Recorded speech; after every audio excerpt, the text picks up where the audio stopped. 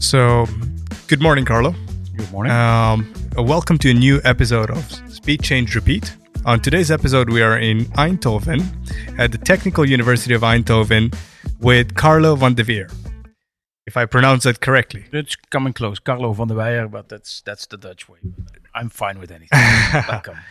So, before we kick it off, why don't we just briefly talk about where we are at this point in time? So we call it the Easy Lab, as if I correctly mention it. It's not maybe the right linguistic pronunciation, but yes, it's the Eindhoven AI Systems Institute.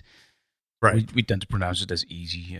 Because why make it the full form is not too easy. That's that's true. So why make it difficult? No, this is a new, recently established institute here in Eindhoven, where we try to give an extra impulse on all the AI that's happening here in the region and also at the university. So I got a budget of 100 million for the next 5 years from the university, real money, in order to hire extra new people to start new projects, to build an ecosystem. It's kind of an inspiring time. Fantastic. So before we go into actually the center and the ambitions of the university as well as of the center, let's go with, we typically start with an introduction of who you are, because behind every great, initiative, there are people. And that's where we always start with, what is the context? Who are these people and what have you done before? So very rough, who are you, Carlo? And let's kick it off quickly with your, educational background. You studied here as well. You moved to Austria. Where are you from? And quickly through your corporate kind of life before you ended up where you are right now. Okay, I'm mechanical engineering by education. Indeed, here at this university, I continued in the research, but rather in the contract research, to start working for a contract research firm, TNO, in the Netherlands. Mm-hmm. And TNO stands for the people who are not fully aware. TNO is a applied physical research organization or something like that. Across the country. And it's a contract research organization, like most countries have one. So to do the independent research and the certification and all that kind of stuff. That was an interesting time. And I also had the opportunity to do my PhD in parallel to that. So that's why I was in Austria a lot, because I did my PhD on the University of Austria. Right. Die-hard mechanical engineering, diesel engine kind of stuff. So that was a nice area. And then I somehow lost track and got into management, and I led a big division over there. Had to move back to the region here because that was an agreement I had with my wife that when the children would appear, we would go back to the south of the Netherlands. And then I landed here at Siemens Video, which was the navigation area, actually the old Philips Karin navigation development. Started working there. After a year, I was appointed as a new site manager there. Did that 6 years, nice time. And then we took it up and brought it to TomTom, because at that moment, Siemens wanted to get rid of all the automotive activities, sold most of that to Continental. But we squeezed out and joined TomTom. And since then, I work for TomTom, actually. And speaking of TomTom, I just last week published the episode with Heiko Schilling. Heiko Schilling, that's my former colleague. Yeah, well, that must have been interesting. He's fantastic. He's fantastic. That's my old former colleague. Although I do still have a little bit of link of TomTom. Most of the time now I work at university, where I started about 8-9 years ago in parallel to TomTom, because they looked here for somebody who was somebody out of the industry, in order to stimulate more research on mobility. That's what my assignment was here. I did that for a couple of years, and then last year they asked me to also start this new institute here. But aside of that, it's about 60-70% of my job, and the rest I'm in supervisory boards of all kind of companies, and I travel the world a little bit to talk about the future of mobility, advising some governments and companies, because that's a typical industry that's in the midst of a disruption. So it's always interesting to discuss with industry leaders where that's heading. Absolutely. And it's an industry that employs so many people. So many people's livelihoods are dependent on it. And thus, I think it is a very high priority for a lot of... Maybe the origin of that, it's interesting to share that, is that people are mobile by design. There's something happened in evolution that wants us to be mobile, because it led to more success in evolutionary times. But that's still hidden very deep in our souls, that we want to get out and be on our way for a little bit more than 1 hour per day. It's relatively constant. So that's always the basis. I keep on telling that. So mobility is not a means to go from A to B. It's a purpose on its own. You cannot get it out of people, even if you bring all their stuff and collect their garbage so that they can still and work at home. And people still want to get out for a little bit more than 1 hour per day. That's so deep hidden in our genes. That's interesting. Do you think that has to do with individuals being curious by nature? And that we always want to put ourselves out. Yeah, it maybe not that spiritual kind of set. The thing is that if you would never left your cave in evolutionary times, you probably will not last very long. You have to go out and hunt and gather and protect and reproduce, all this kind of stuff. Yeah. It's very hard if you just stay in your cave. So there was kind of a benefit to go around. It's, by the way, it was not very sensible to just keep on walking all day. That's not a sensible way of using your energy. And therefore, the evolutionary defined optimum is a little bit more than 1 hour. That's still very deep in our genes. That's still, as you see it now, that's why you have to do 10,000 steps. That's a straight correlation. So our body is engineered to that. So that's one thing. The other thing is that people spend about 13 to 15% on mobility of their budget. And that's also a very strange constant. So now that you see, and we will come back to that cars get very cheaper, they will get very much cheaper. That doesn't mean that people do not spend they're going to spend less on mobility. They're probably going to buy more. So and that's the thing. Which same happened to food. So in the 60s we had this astronaut food. So everybody thought from the future you just take a pill for 20 cents and a gulp of water and you're ready. Now we still spend massive amounts on fancy dinners. That's the thing. That's a constant that the world. This also means the 13 to 15%. That the 13 to 15% of the gross domestic problem of the entire world is being spent on mobility, and that indicates how huge this industry is and will remain.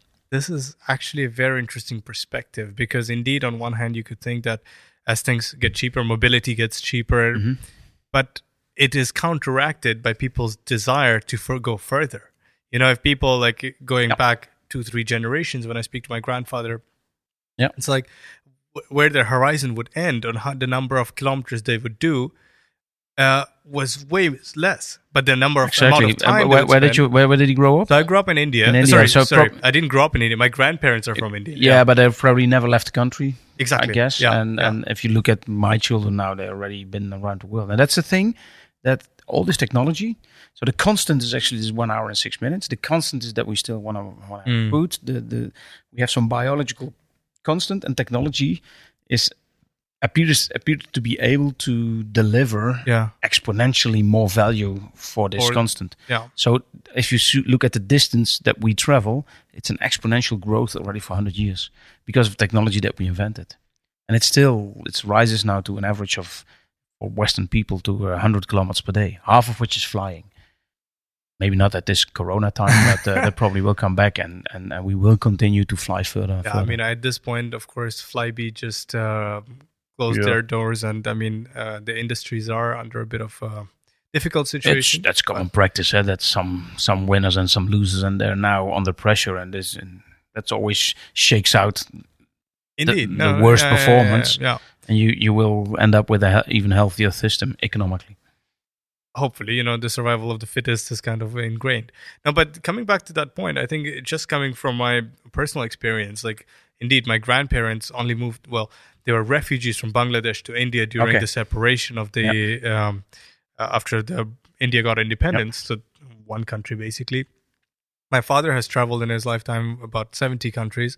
I'm 23, I've already traveled 30 countries, and my goal is by the age of 30, travel 100 countries. The 17 or 70, your father? 70. Yeah, but that's already above average. Of course, no. But the fact is that, exactly. He did it, he did that within, now he's 56.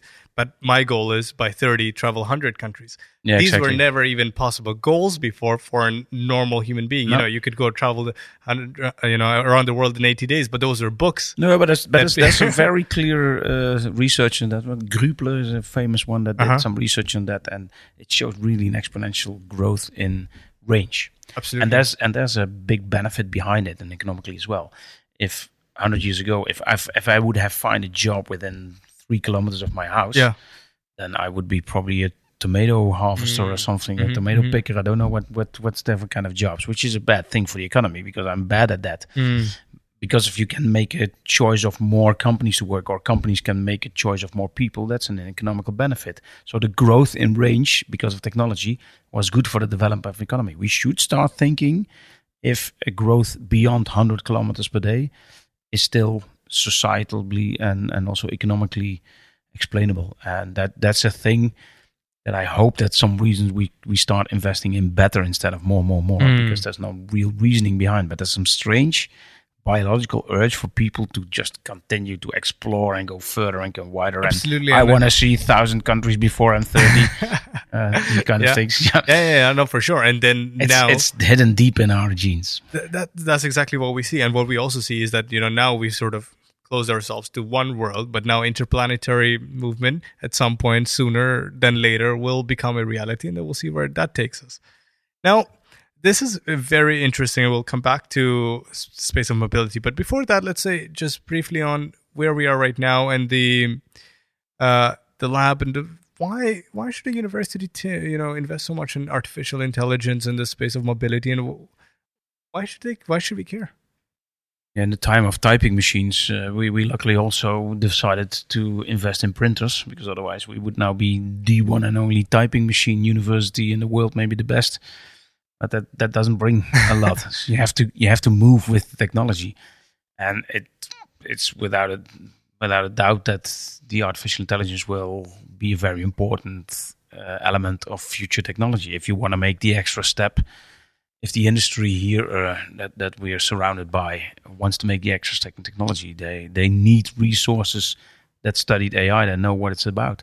They want to do research with us on AI. As an economical thing, but I also like any new technology. There's a huge benefit as well from this technology. You can prevent accidents to happen. You can be better in healthcare, etc. if you use this enormous technology potential. And like any other technology in history, there's also a negative backside from it. There's a flip side, like always. And that's also with AI. There's some danger again. So if we invented bricks, we could build houses, but you can also crash a window with it. And throw now, it luckily, people, throw at people. Now, luckily, most bricks are used for building houses. So bottom line, most technologies are a good thing. Mm-hmm. AI is a dangerous thing to play around with. The thing is that I do think the benefits are much bigger than the dangers, but the dangers can ruin the planet. Huh? That's which brick cannot do. You have to throw a lot of bricks in order to.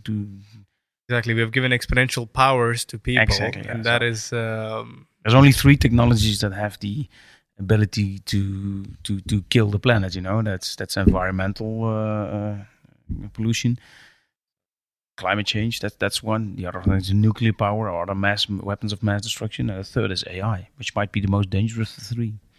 Because it's also the one which is the thing with these 3 they're not very tangible, except maybe the nuclear one. But I think the lack of tangibility, especially when it comes to AI, is people do not recognize if you're under threat or not.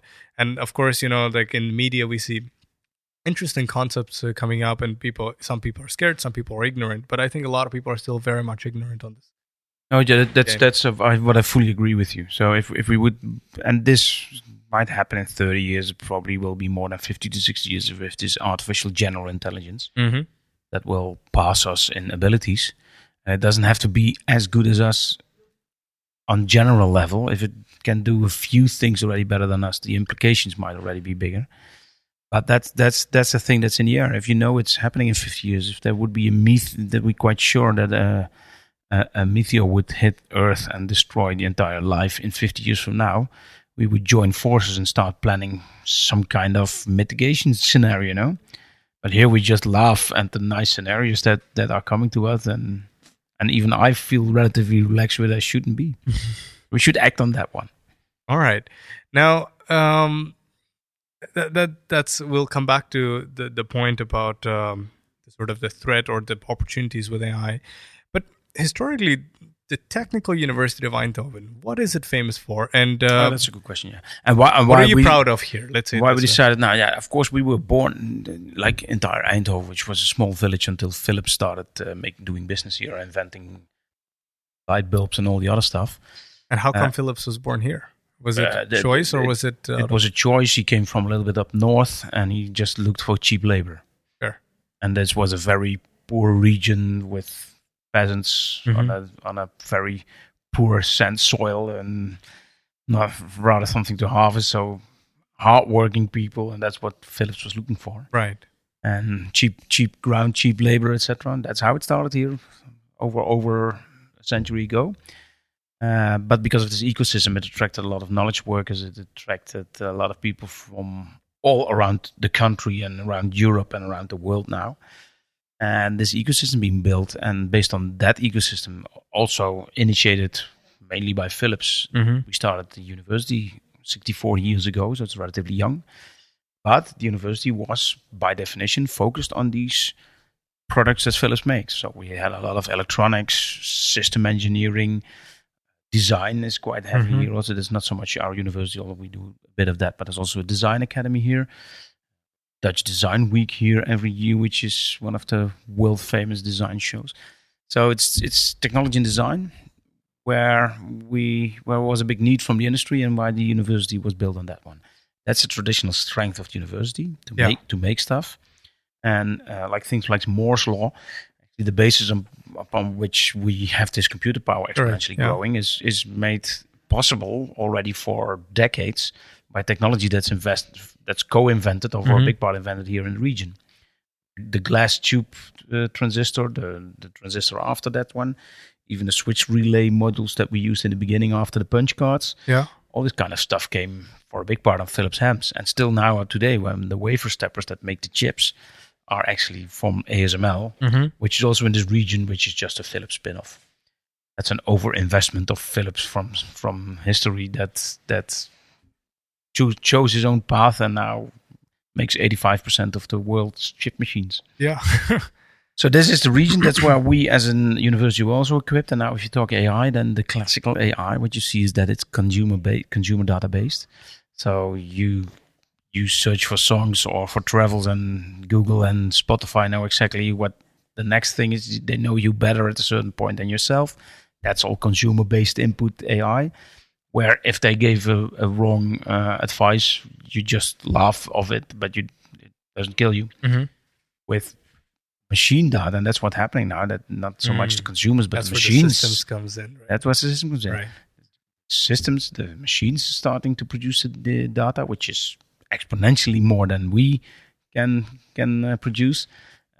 It's to be used real time. Yeah. It's much more fuzzy data. You have to filter it. You have to more interpret it. You have to mix it with human behavior and human judgment, and then also put it in a machine, where the consequences are much more important. Because if your car goes left instead of right, or you cut off the wrong leg of a patient, that's the consequences. It's a bit further reaching than the classical one. So that's actually when we think the AI comes to walk in our front garden, and that's why we also made this step in order to try to stand out.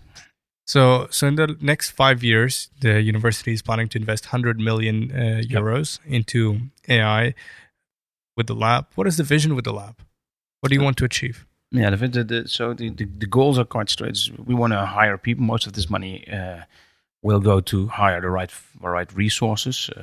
So wherever you hear this on the entire world, Eindhoven is a nice region to live. You can have a house with a garden for a third of the price if you want to go to Silicon Valley or whatever. You have much more fun here. And that's what we try to achieve, to really make a nice ecosystem for people to track from the entire world to come and work here. That's something that we're going to measure. And the other thing is that we want to also now start the education level. So we have bachelors and masters. The first 2 masters will start in September, so that you really can get an AI degree. So the aim is that in 5 years from now, 25% of the engineers that we produce and that will leave the Technical University Eindhoven have an AI profile. And that's on itself already 300 people. So we're a relatively small university, but that's something that the industry is screaming for. And we also want to leverage on the money that we invest by attracting a lot of research budget from the available budgets on a European level or a national level towards Eindhoven because we think it's well invested or Already, better invested here than somewhere else. That's at least our goal. And what is the role of private partnership in this? Yeah, we work so on AI. You can that's a problem with AI. There's no real closing definition of AI, but if you look at all the application areas from AI, we selected 3 where at least we already have some competence, and where on the other hand there's a clear industry need on those levels. So we are at this moment working with ASML, NXP, Philips, ProDrive, all local partners here, in order with them to define the portfolio. Because this money that comes available for further development, that's for research that they're also interested in. So we try to team up with them in order to carry out these projects that we foresee in the next years. And this is already running today. So this started already immediately in the beginning. So the first projects are already launched in the first half year that we're busy now. In terms of the themes, of course, AI it's a technology which can be applied in all sorts of ways, even in systems. So I know autonomous vehicles is big on the agenda. Yep. So is mobility, healthcare, what is on the agenda? So it's indeed mobility, healthcare, and the third that we chose from out of the 20 possible applications. The third one is the high-tech industry, which means actually what ASML is busy with. So all this huge amount of data that comes out of these machines, you want to somehow try to filter or get the clumps of gold that's in that data in order to make these machines even more accurate and more reliable. That's actually the big assignments that's in the high-tech industry. That's why we also want to make a step with our high-tech systems background, trying to get them yet a dimension more accurate and yet a dimension more reliable. So that's the third. Apart from that, health, of course, with the obvious, where we both have preventive, so make sure have vitality kind of thing. So all this data that you can use in order to make you more healthy. Yeah, preventive health, but also the curative health, where the interpretation of all the data that comes from these cardiovascular systems or what have you, all these radar kind of systems, the MRE scanner, etc. Now the data is also exploding, and it's too much for humans to really try to process. Indeed. And I mean, I think that's the 2 things that you mentioned. And indeed, research is one, and then education following. And that is a big requirement from the industry. I mean, we see that at the Erasmus University, where I am currently positioned, same ambition. We have a different profile completely, but the expectation is that, on one hand, what you have is the engineers who need to understand also problem side of things and understand how to apply their knowledge and to tackle some of the societal issues.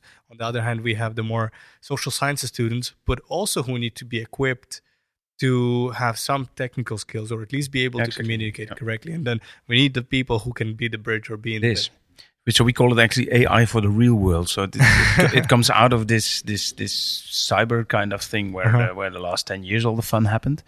And now it's touching the real world, and that's where our competences come in. So the third application area, therefore, is also the mobility, which gives me a little bit of a head start because that's where I worked in for 30 years. This is a perfect move on into mobility. Yeah, and mobility, you have a lot of data, of course, on how people behave, so that you can also, for public transport and all this kind of stuff, so to do much decent planning, to make it more demand-driven, you need all this huge amount of data of where people, so the origin, destination information. That's one thing, and of course, one of the very inspiring stuff is also the autonomous vehicle.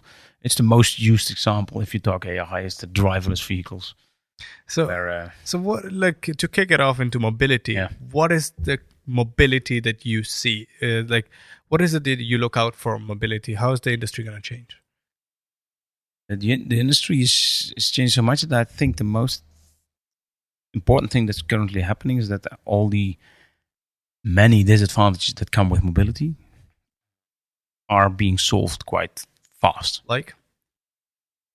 By far, number one is the limited safety, so the accidents that happen. The 3,000 to 3,500 people that die every day in mobility-related accidents, which is more than 9/11. So let's say a 9/11 every day. I mean, there's some very strange tolerance we have for that. Because we still talk 9/11, and ever since, every day, the same happened on the roads. That's a thing by far with the highest societal problems. And then far after that, we should look at the pollution problems and then at the congestion problems, which is, by the way, regarded as the biggest problem by a lot of people, but it's by far not. I think even before that, we also should look at the problem of the sound, of the noise that mobility makes. And that's the number one problem for the future. So I think technology can solve a lot of the problems that I just mentioned. Biggest problem to solve probably will be the use of public space. Mm-hmm. So wherever you look on the world now, you look at cars, and that's not really that we exaggerated that.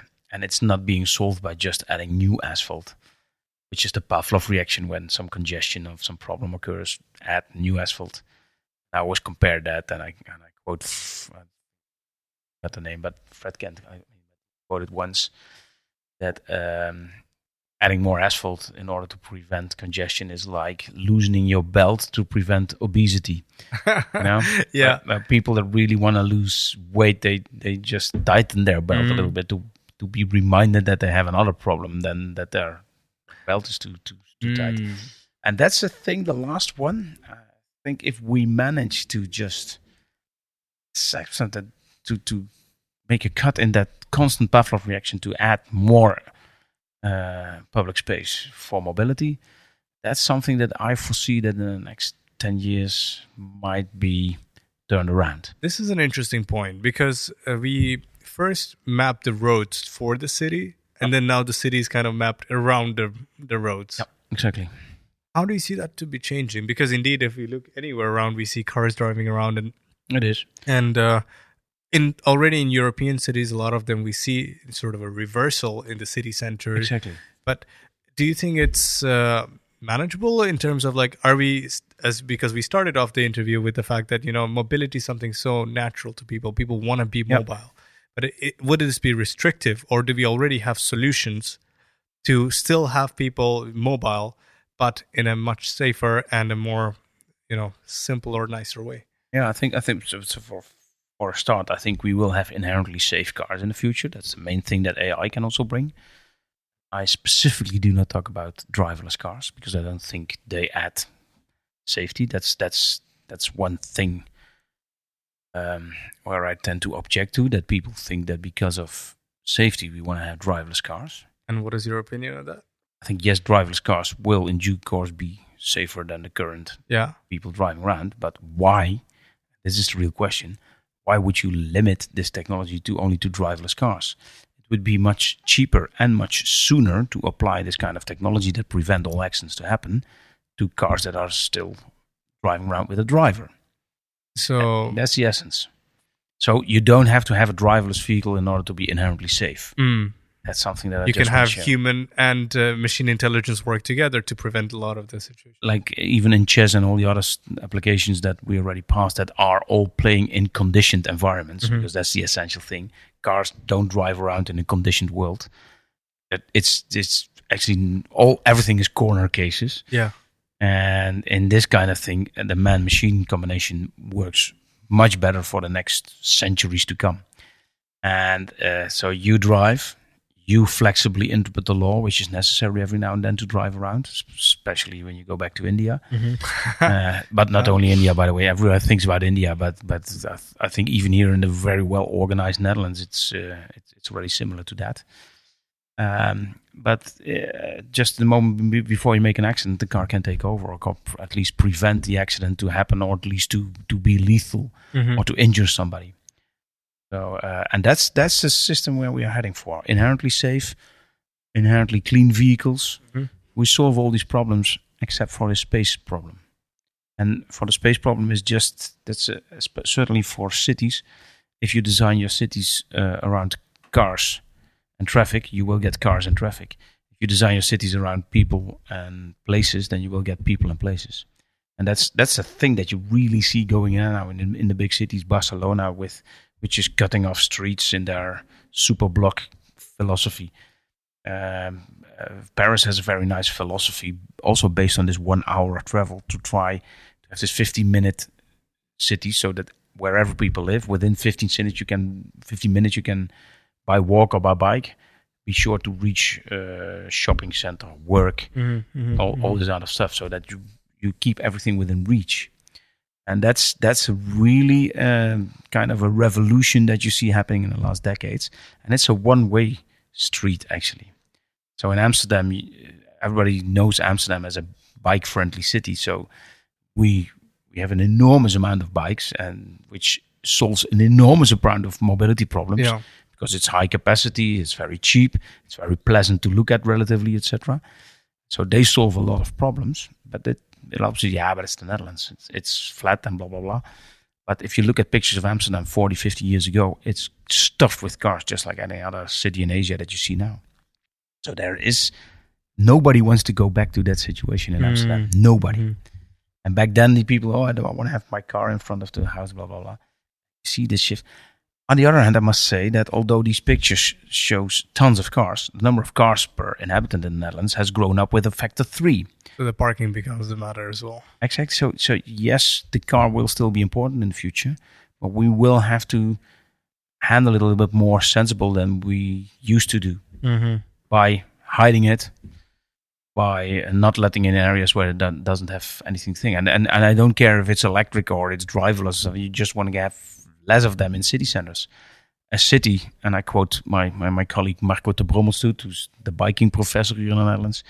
He has this nice quote that a car doesn't need it doesn't need driverless cars. A city doesn't need driverless cars. It needs carless drivers. So people on bikes are using public transport, and that's actually the essence. Because if public space is your biggest enemy, or your thing that you want, not your enemy, but the thing that you want to preserve, then you need mobility, preferably as slow as possible. Because if you know you're traveling an hour and not a certain distance, why not keep the distance then limited? And on the other hand, has a very high corridor capacity. So a lot of capacity that you can move a lot of people on square meters. And after pedestrians, the bike is king there, even much better than public transport. But this is interesting because this is where, you would, so you mentioned about that autonomous vehicle on its own should not be the target. Right. Right. But if I look at the problem that you're trying to solve, which is about space and urban design in a way, then in my opinion, it is a solution because right now, if I like the cars, the driving, everything is optimized to basically the humans and how fast our reaction time, speed that we drive at and things like that. Assuming that cars can compute way faster, wouldn't then we would have much more cars. We don't need that much space between cars. We can put a lot more in the same space. And therefore, you can shrink the roads just to the width and you can make them faster because they react faster. Exactly. So then you will then you have a situation of towns where cars with 70 centimeters distance drive 110 kilometers per hour through the city center because they are able to react faster on a child crossing the street or what have you. That's physically also limited, of course, because you don't want to sit in a car that can react very fast and brake. Because that could make and go from 110 to 0 in 6 meters. That would also be a nasty thing. But even then, that's not a very effective system as well, because still these cars need relatively a lot of space compared to bikes or public transport or what have you.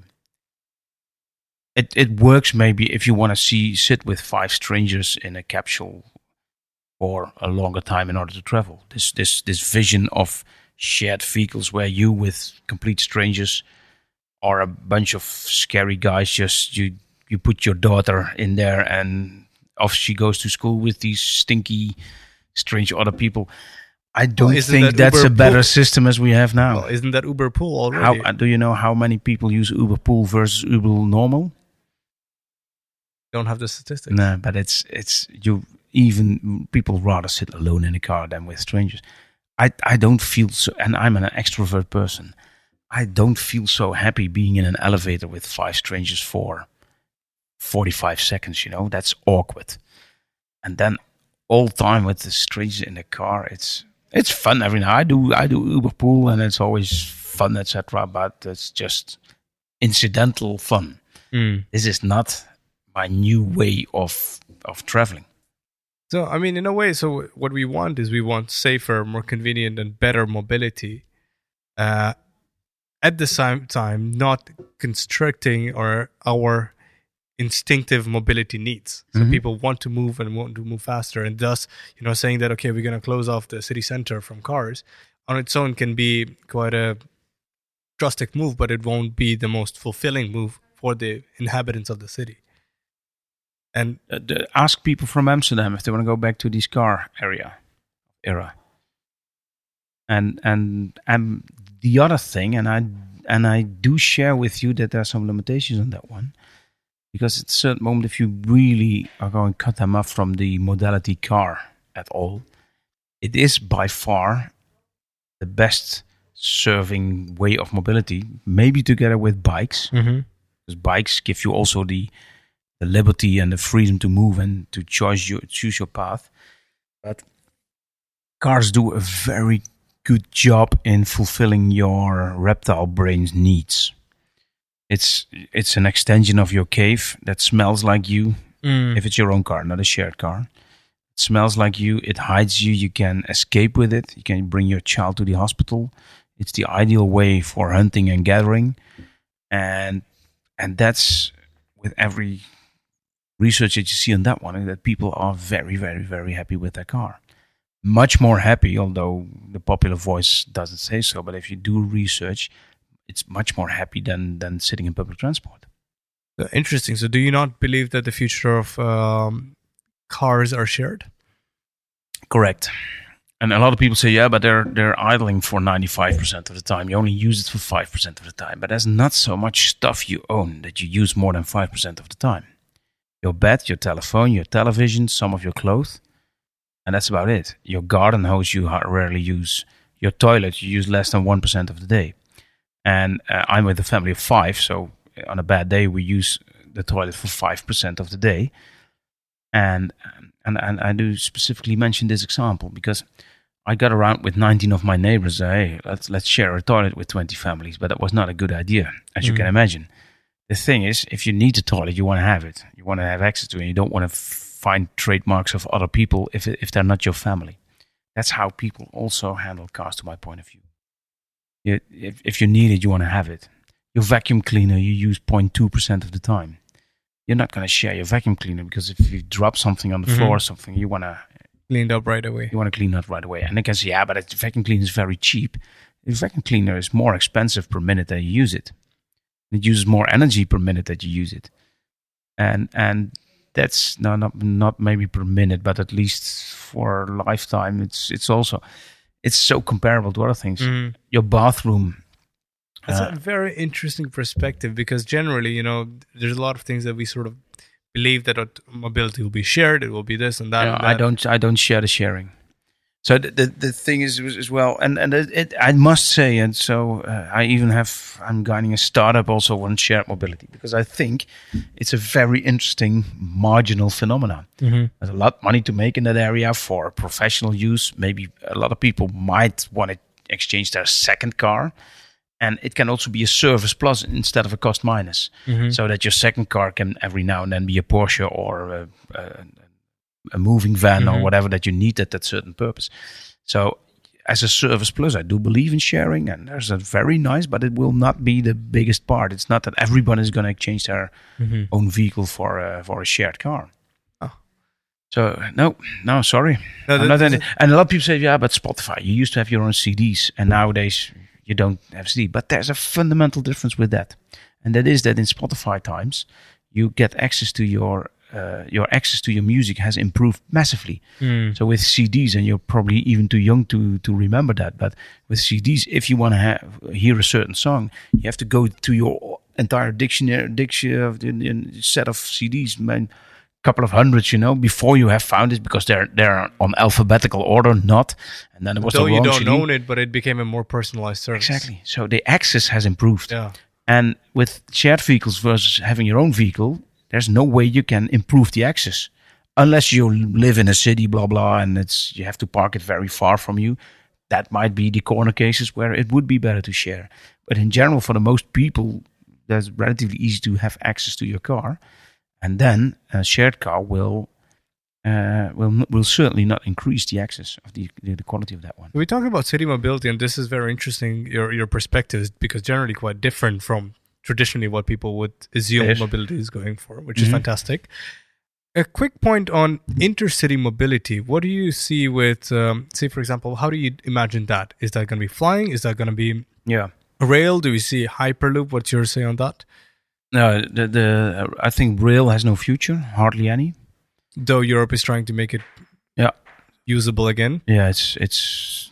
Why do you think it's no future? Because it's not a scalable system. It's actually, there's a mathematical rule behind it that if you want to connect dots, a lot of dots, then you don't want to make the links very expensive because then it's not scalable. If the costs are in links, then it's very hard to set up a network. The links should be, and you also that's for, as a mechanical engineer, also know from constructing buildings and bridges, etc. The links have to be as cheap as possible. Yeah. Mostly pull strings, so you can use wires, etc. And that makes a scalable system. In the case of trains versus planes, in planes, the costs are in the dots and in the system itself, the plane, which is heavily used. If the link with trains is very expensive, then there's no way to make it scalable. Or you want to have about a couple of thousand peoples between two dots. Yeah. Then the investment in the link might pay off. But there are hardly two dots in the world where it is. So you can only link two very economical, flourishing hubs, and then it might pay off because there's a lot of traffic between it. But the economical value of linking two economical high regions is very limited because they're doing already very well. Yeah. They already overheated. And if you link a very economical high region with a low region in order to stimulate the low region, it always goes on the cost of the low region. It always attracts economical activity from the low activity region to the high activity region, which you have seen in Spain dramatically. Things happened with high-speed rail. So connecting two dots with an expensive linking system is stupid. So would that be the same thing with Hyperloop? Extremely more, because it's even less flexible, because you cannot just put an extra station in the midst. And Hyperloop is such an utter nonsense.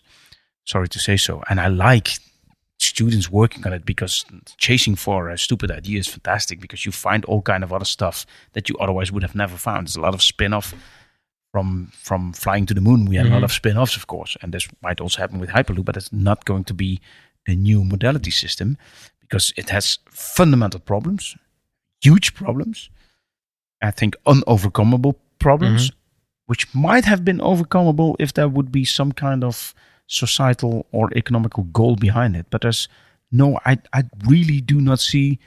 It's a very, very difficult solution looking for a problem.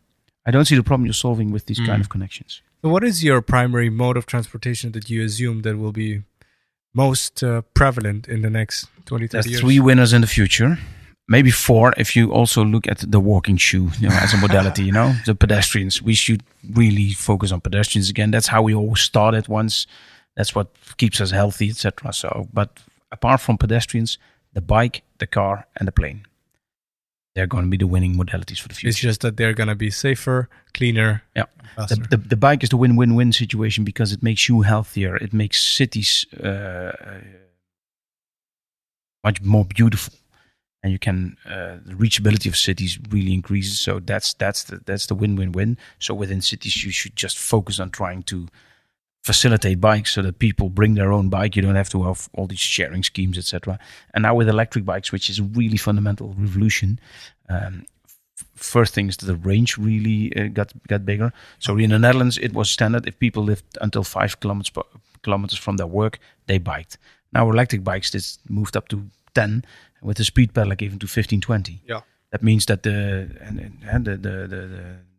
goes with the square of the range. You have the number of people in the surface that you can find. And the car, because it's the ideal machine to fulfill our biological urges. It's this extension of your cave that's so much underestimated, why you probably don't want to share it. And we probably also don't want to get rid of it if it starts being even safer and cleaner as it is now. That's the thing that's going to happen. And it's going to be much cheaper, and it's going to be much more comfortable, because it will drive itself for a certain part of the trip. Which Teslas already do, right? Like since I drive a Tesla, I don't mind traffic jams anymore. Yeah. I'm serious about that. I do not mind traffic jams anymore because it gives me the ability to do a little bit of Twitter and working and do some mailing, which officially is not allowed anymore, but it's also not a problem. I can ethically do that because it knows how to do traffic jam driving. Right. And for longer stretch of road, it will also auto take over in the next decades, etc. So it takes the nasty bits out of driving. It only gets more comfortable. It gets cheaper. I even foresee that driving a car per kilometer will be cheaper than driving a bicycle in the future. How would that be? Just depreciation of an average bike in the Netherlands is already 7-8 cents per kilometer. And if you have an average occupancy of 1.4 in a car, then you have about 10 cents per kilometer before it gets cheaper to drive a car. And I think we are approaching 10 cents per kilometer as driving cost for a car. So we will have cars, but we will find a way to hide them better from the cities. That's the biggest problem that we have to do. We have to keep them out of cities. We have to hide them from the site. We have to have more parking garages. We have to hide them in tunnels and what have you, etc. And then I think there's not a big problem left over to solve there. And you can keep people from flying in the future. So that's to my point of view also the biggest problem to solve, how we make flying environmentally sound again. To make it environmentally sane, because that is not a sustainable way of transport at this moment. On that area, I put my stakes and my money on electric flying for the shorter distance, which I hope will be a little bit more silent than I fear, but it might be possible with a lot of small turbines. Mm-hmm. And for the bigger distances, within now and 30 years, we probably will use synthetic fuel. You can make a fuel out of CO2, water, and electricity. We do that here. We made a liter of kerosene from CO2, water, and electricity. This is a mindset we were used to do the other way around, that we have fuel and air and produce CO2, water, and electricity. And now it's the other way around. That's a generator, and you cannot just turn the generator the other way around, but it's another chemical process. And then you will also have sustainable flying in the future, which by then will be by far the most sustainable way of long distance transport. Much more sustainable than the train that makes a lot of noise and has a lot of particle emission as well because of the wear of the copper wire and all that kind of stuff. So that's the future. Bikes, cars, planes. I think on that, you fantastically sort of wrapped it up. So we started off the conversation with the fact that humans are eminently mobile, and then you believe that this will be the future. And in the last few sentences, you did also give your predictions. So in a way, I meant that there's only one technology that you can travel wherever you want, and also on an extreme sustainable way, and that's the virtual reality kind of travel, where I also try to end my stories with, because that's actually something that's in the future that you just have. I do not mean that you can meet your grandparents in India or some friend in Australia without going there. No, it's the traveling themselves. This 1 hour and 6 minutes kind of biological need that you just fulfill on a virtual way. And I don't mean with glasses on. You probably, in a few years from now, you can hack directly on our senses, and you just have your 1 hour and 6 minutes experience. And in an ideal world, that saves a lot of energy, and it's inherently safe. You can travel wherever you want. And that's a wild thought for anyone today, but by when do you think that could possibly be the case? There's two scenarios. I think it will be good enough in about 40 to 50 years. Uh-huh. On the other hand, if we by then, it probably not will be only driving that we're going to simulate. Of course. Then why not all other biological behaviors? And you can fill in yourself what kind of biological needs that you have. If you can all simulate them in a much better way than real life, why not stay in that world? I think if we can do that in 40 years from now, we're probably going to recreate a world, because we are kind of we tend to think that everything used to be better in the old days. So because of that, probably we're going to recreate the world as we know it from our youth. So probably we're going to program the world as it is 30, 40 years ago. So from 40 years onwards to the end of the universe, say 5 billion years later, we're going to live in a world that will probably look like the world as it is now. Which, on the other hand, means that the chance that this is really happening, what you're doing now, is kind of limited. Maybe we are already in this simulated world. That's what exactly, yeah. So this decade or somewhere in the next 4 billion years. Where are we? Chance is 1 on 400 billion that it's real what's happening now. Fascinating. Fascinating thought. That's just a mind fart. Yeah. I mean, I can also give another picture on that one, but it's nice to leave you with this one, I guess. No? I think we leave the listeners thinking, from here. Now, This is fantastic, Carlo. Thanks for being on the podcast today. My pleasure. And here we are in Eindhoven. Hey, it's always good. I mean, there's a lot that I picked out, and you pointed out very interesting concepts, which are, traditionally overlooked, and a lot food for thought. Yes, and I hope come back in a few years, then we look how the institute looks like, and I hope some of the listeners now might be motivated in order to join us here on tue.nl/AI. They can see everything that we're planning here. So be welcome.